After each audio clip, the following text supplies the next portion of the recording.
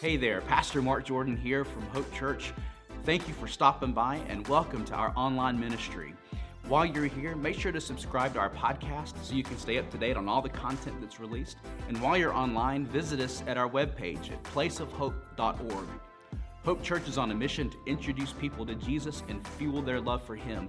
And we hope that this message today is helpful and inspiring for you as you continue to take your next step on your faith journey. Once again, thanks for visiting us, and make sure to check us out at placeofhope.org. Amen, indeed. Well, welcome again. My name is Mark, if we've not yet had the opportunity to meet, and I want to thank you for being here and making worship a part of your New Year's resolutions.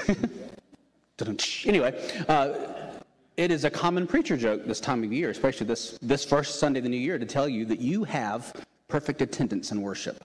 And I want to challenge you to keep it up for the entire year. I think back to when I was in high school, earlier in my life, and my mom's here this morning, she can tell you, I was a preeminent hypochondriac.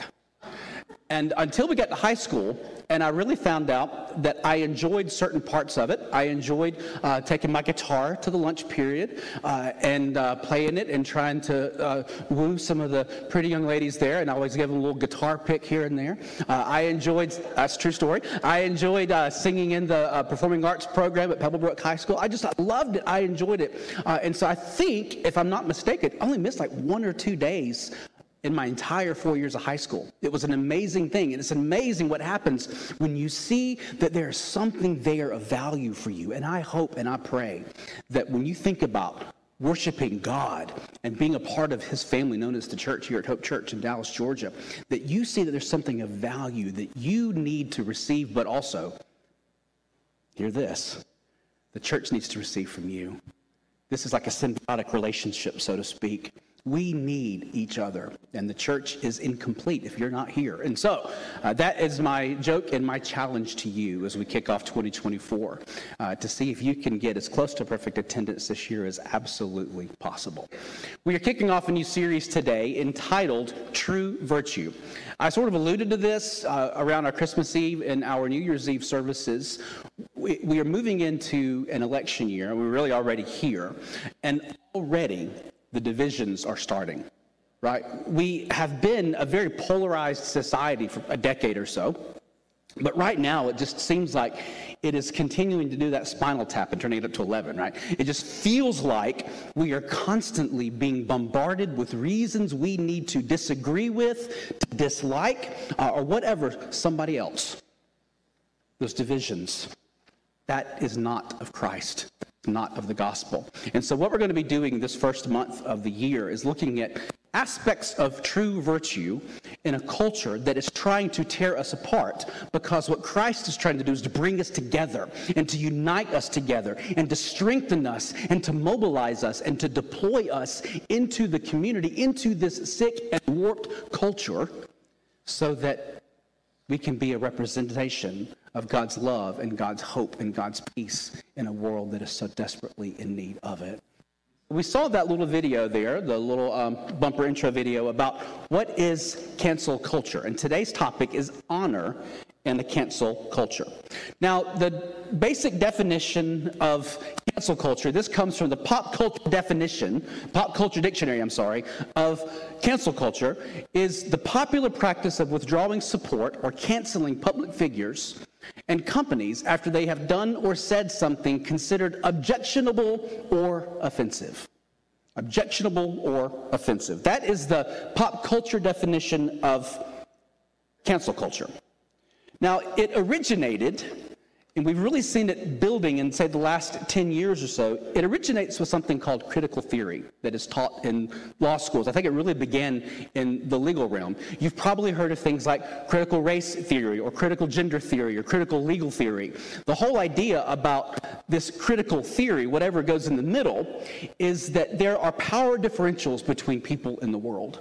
And sometimes we look at this in terms of race or sexual identity or gender or faith practices, things like that. There are power differentials in life. And so when critical theory emerges, what it does is it tries to shine a light on those power differentials. Now, in essence, at the generalist basic sense of that, I can't really necessarily say there's anything wrong with that as long as we are making sure we are following our biblical mandate to take care of the oppressed, to take care of the weak, to take care of the vulnerable. So that is very much a part of our Christian life and ministry, to be mindful of the weak and the powerless and the vulnerable, and those who are the oppressors and those who are trying to divide and separate. That is part of our Christian mandate. But as is all things, we see it get corrupted, don't we? We see it get corrupted to the point where, as we saw in our preview video, that when we see these divisions, we try to make the divisions greater. And I'm just using we in kind of a generalized sense, right? But what's happening in critical theory is we try to make these divisions even greater as opposed to bringing them together. And cancel culture is the tool that has been used to drive that wedge large enough that a semi could drive through it, so to speak. Cancel culture is what is used to tell people that not just your behavior is objectionable or offensive, but you are objectionable or offensive.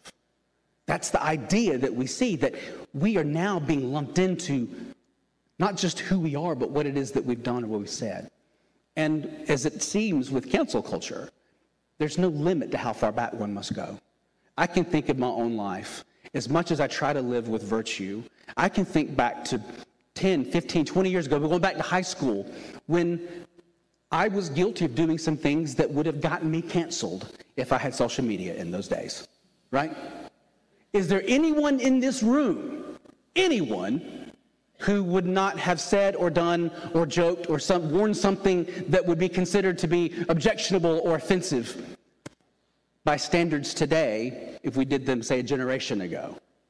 There's not a single soul in this room. Now, some of you who are under 25 say generation, okay, I get it. But the reality is that none of us are immune to this. And this is why we see that this is absolutely incompatible with the gospel. Because cancel culture isn't the answer. Grace is the answer.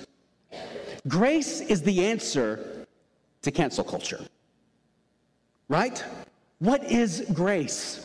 Grace is that unmerited, means you haven't earned it. It's the love of God that God gives us in spite of ourselves.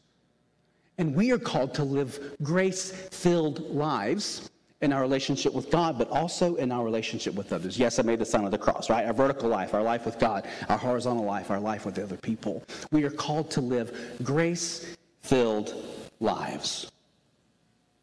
And so this brings us back to this whole idea of cancel culture, because of what we see in Colossians chapter 2, right around verse 14, where it says that God canceled your indebtedness. It gives me chills thinking about it. I haven't done a Jesus jig in a while, right? God canceled your indebtedness. But then Paul goes on to say something even more emphatically so. It's not just that he canceled it, he nailed it to the cross, making a spectacle of it, a public spectacle of it, to say that you are forgiven, you can be redeemed because your sinfulness, your reasons for being canceled are nailed to the cross with Jesus. They are yours no longer. Jesus took them himself. He buried them in the tomb. And he left them there when he walked out on the third day. Friends, grace is the answer to cancel culture. Every single one of us has done something worthy of being canceled in this cancel culture.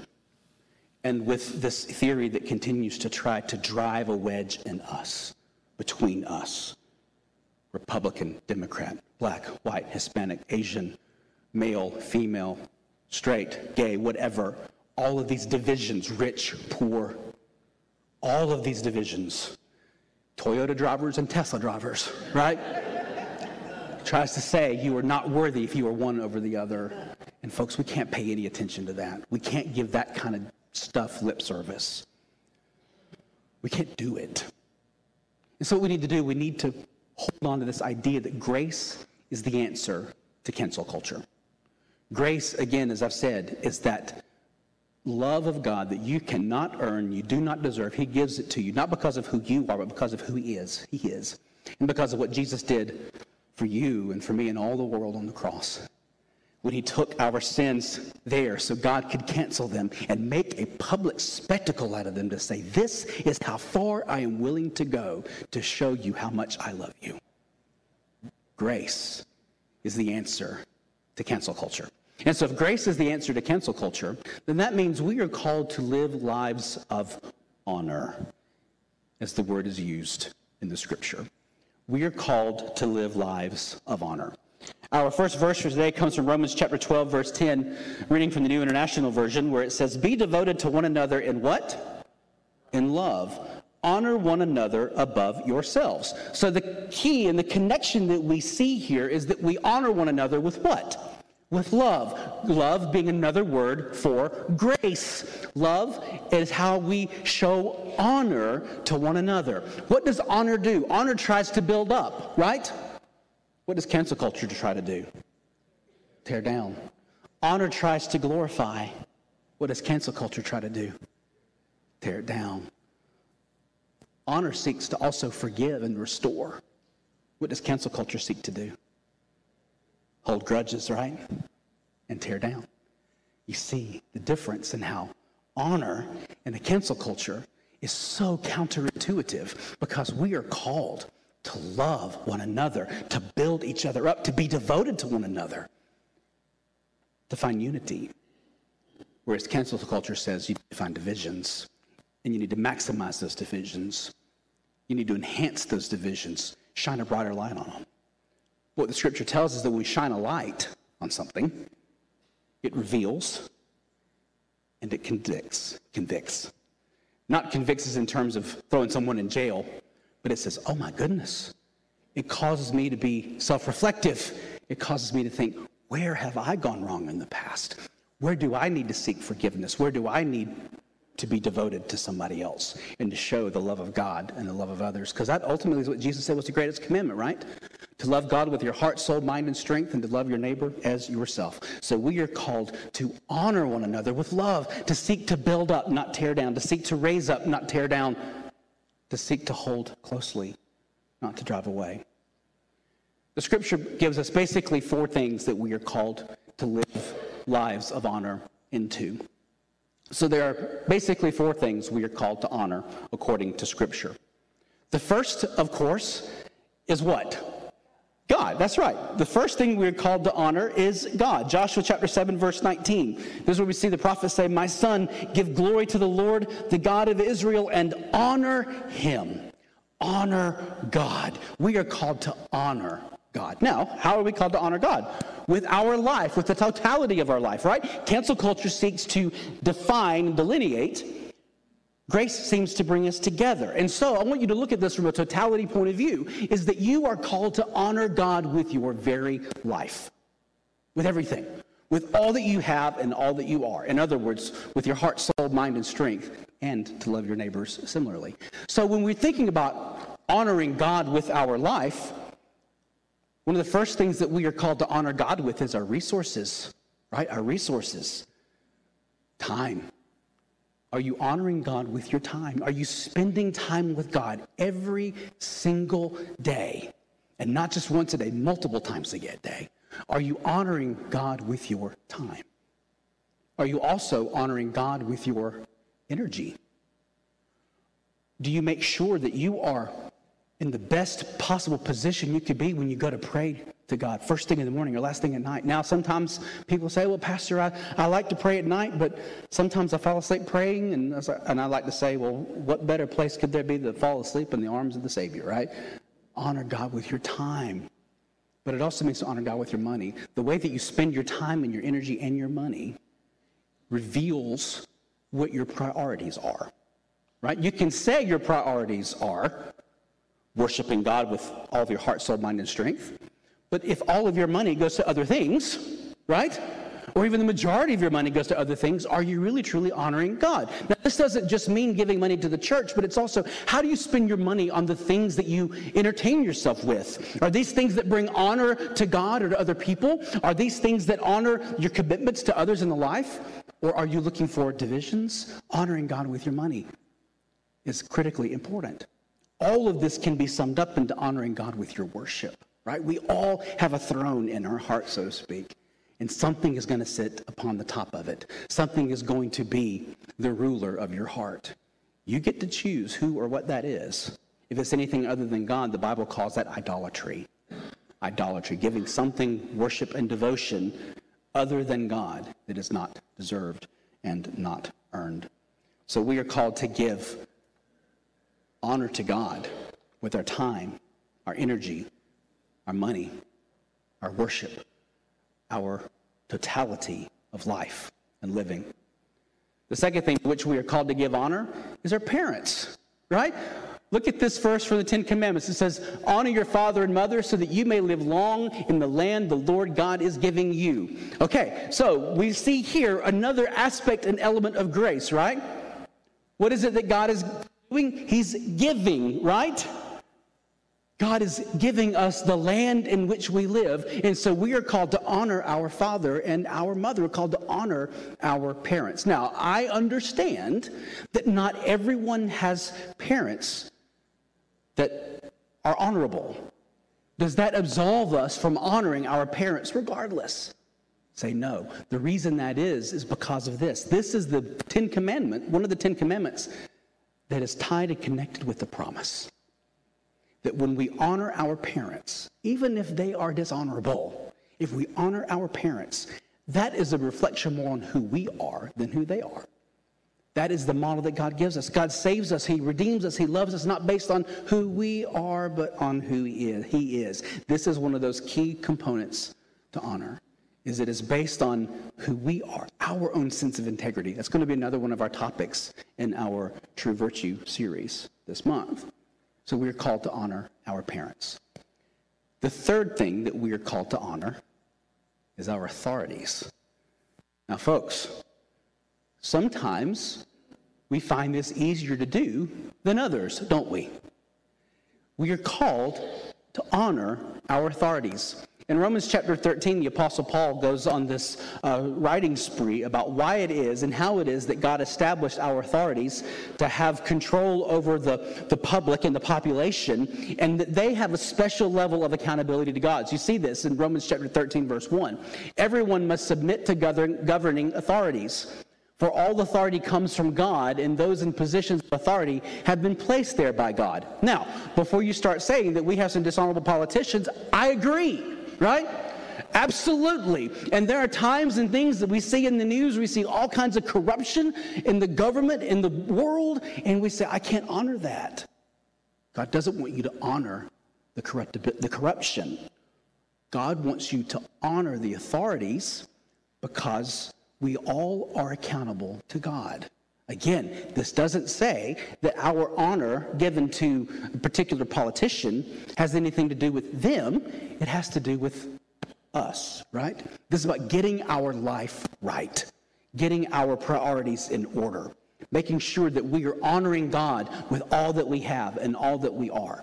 Now, of course, there are some times that this is an absolute gut-wrenching struggle, isn't it? But when we make our priority about honoring God, then what we see is that there's accountability for all of us. You see, accountability is a major part and component of honor. You and I are accountable to God for our actions, our behaviors, our thoughts, our words. We all are accountable to God. And even our authorities and our parents, when they do dishonorable things, they are also accountable to God. I can remember being back in grade school, and really wasn't an issue for me, but there were always other kids who were needling and picking and, all the other kind of stuff, just real busy kids. And someone wanted to tattletale and teacher to say, you worry about yourself, right? Worry about yourself first. This is what God is saying. Not in a way where we look at ourselves and we raise ourselves above everybody, and then start making divisions and delineations in a cancer culture kind of way, but to say, God, I am committing my life to you. All that I am and not all that I am, all that I am and all that I turkey, I'm doing it all for you. Sorry. All that I am and all that I have, I give to you, Lord God, because I honor you. And this is where I want my heart and my soul to be, about putting God first and letting everything else fall into place, basking in his grace and his mercy that he gives to all of us. And the fourth thing that we are called to honor, I know this is self-serving, but it comes from the scripture, it's your spiritual leaders, right? Our spiritual leaders. This verse from 1 Thessalonians chapter 5 says, now we ask you, brothers and sisters, to acknowledge those who work hard among you, who care for you in the Lord, and who admonish you. Hold them in the highest regard and love because of their work. Live in peace with each other. Live in peace with each other. I've never been God. Sometimes in mind I have to wrestle with that. I am a parent. I've never been a political authority, but I've been a spiritual leader for the vast majority of my life. It didn't happen when I was ordained. It didn't happen when I took my first church. According to my mom, it happened when I was in first grade with a little kid named Donnie. Donnie was the kid in school who had no friends. He was the kid in school who had no hygiene. He was the kid in school who had nothing. No money. Nothing. And I made a decision, 7-year-old Mark, maybe 6 at the time, I don't know. I was going to be Donnie's friend. And I found in Donnie a fantastic friend. I found in Donnie the most generous soul. I found in Donnie one of the purest hearts I'd ever known. Donnie lived in a mobile home park not too far from the house where we grew up. And Donnie eventually moved away and we lost touch. And gosh, it's probably been 40 years or longer since I've had any contact with Donnie. But Mom said she knew at that moment that I was being called and raised to be a spiritual leader. Now here's another little thing. We were not in the church. Not in the church at all. We didn't start going to church until I was in middle school. But there was something that I always knew was there. Some of my friends would accuse me of talking to myself. And maybe I did. But I would have conversations with myself as though I knew there was someone there to hear me. And it reminds me of that beautiful Helen Keller quote that before she learned about the gospel, she knew there was something there. And so, when she finally learned about the gospel and she accepted Christ as her personal Lord and Savior, her response was, I knew there was someone there, I just did not know his name. And I felt that way. And we did start going to church, and I got involved in the youth group, and I developed a huge crush on a girl and all this other stuff. It wasn't until later, and those were the reasons I went, much like talking about in high school, right? Those are the reasons I went to church. But it wasn't until later when I began to see how God was connecting those dots in my life. From talking as though I knew there was someone there to hear me before I even knew about God and prayer, to befriending the last, the least, and the lost because that person needed a friend. And before I could learn how many books are in the Bible, the Old Testament, New Testament, how many caves are in Habakkuk, before I learned all that stuff, I had to see who I was. But not just in the virtue of Mark as a kid, but in the lack of virtue as well. Now, friends, before I deceive you into thinking or believing that I was more than I was as a kid, I was a kid. I told little white lies. They were little. I promise, Mom, they were little. I dishonored my parents. Got the biggest whooping of my life doing that one time. Thinking I could outrun my dad after kicking my mom. Yeah. I stole from my brother. I did all kinds of terrible things. pay the consequences too. But the gospel that convicted me, that I strive to live into today, is the gospel that says, Mark, I know about all of those times when you were not a good friend. I know about all of those times when you were greedy and not generous. I know all of those times when you were dishonorable.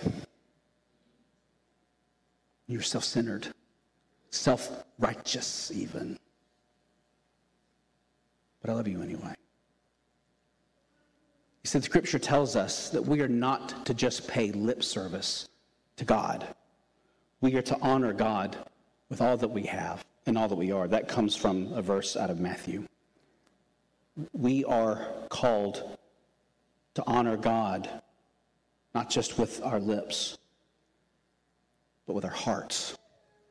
And some of that requires us, my friends, to come clean and clear with those times when we have fallen short of the glory of God, where we have told lies, when we betrayed our friends, when we've dishonored our parents, when we have been stingy instead of generous, when we've done all of these things that are antithetical to our ministry in the world. And I'm not talking about clergy persons. I'm talking about everybody. We all have a ministry to make God real and personal in someone's life.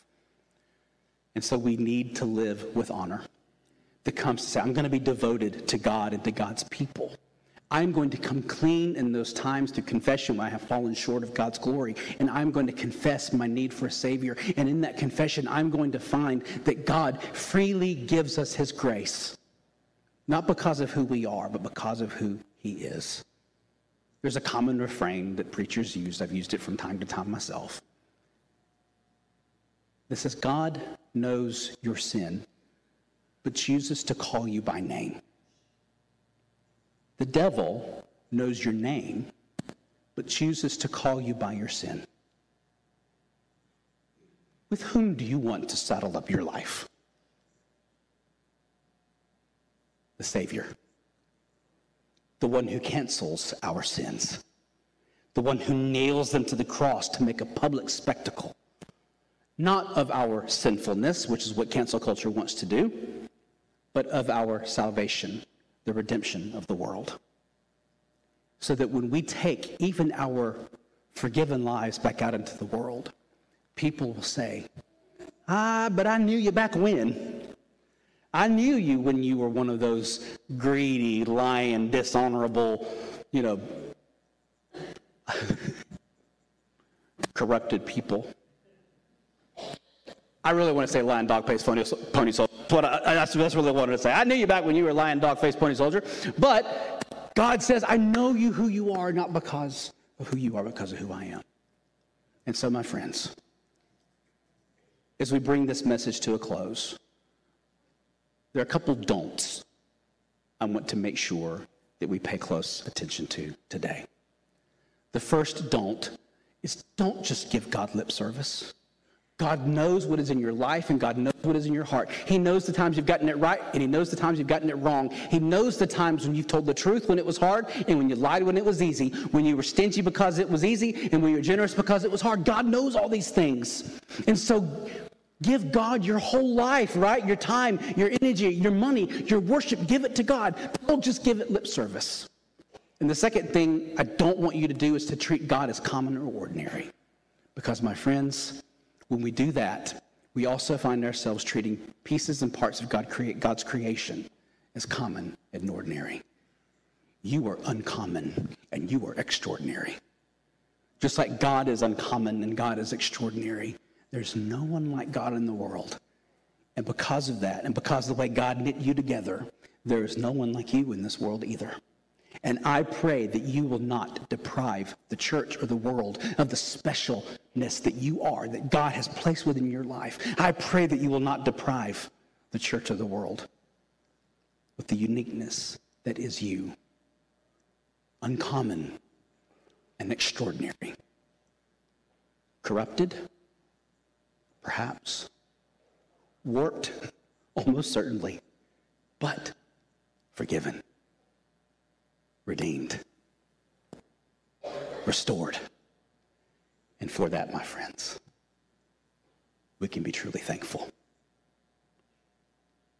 Amen. Amen.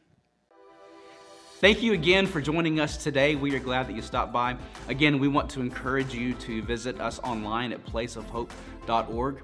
If you're in the Paulding County area, there you can get service times, directions, and information about all of our awesome activities for children, for students, and for adults. Again, Hope Church is on a mission to introduce people to Jesus and fuel their love for Him, and we hope to provide you the heart fuel you need to follow Jesus. Thanks again.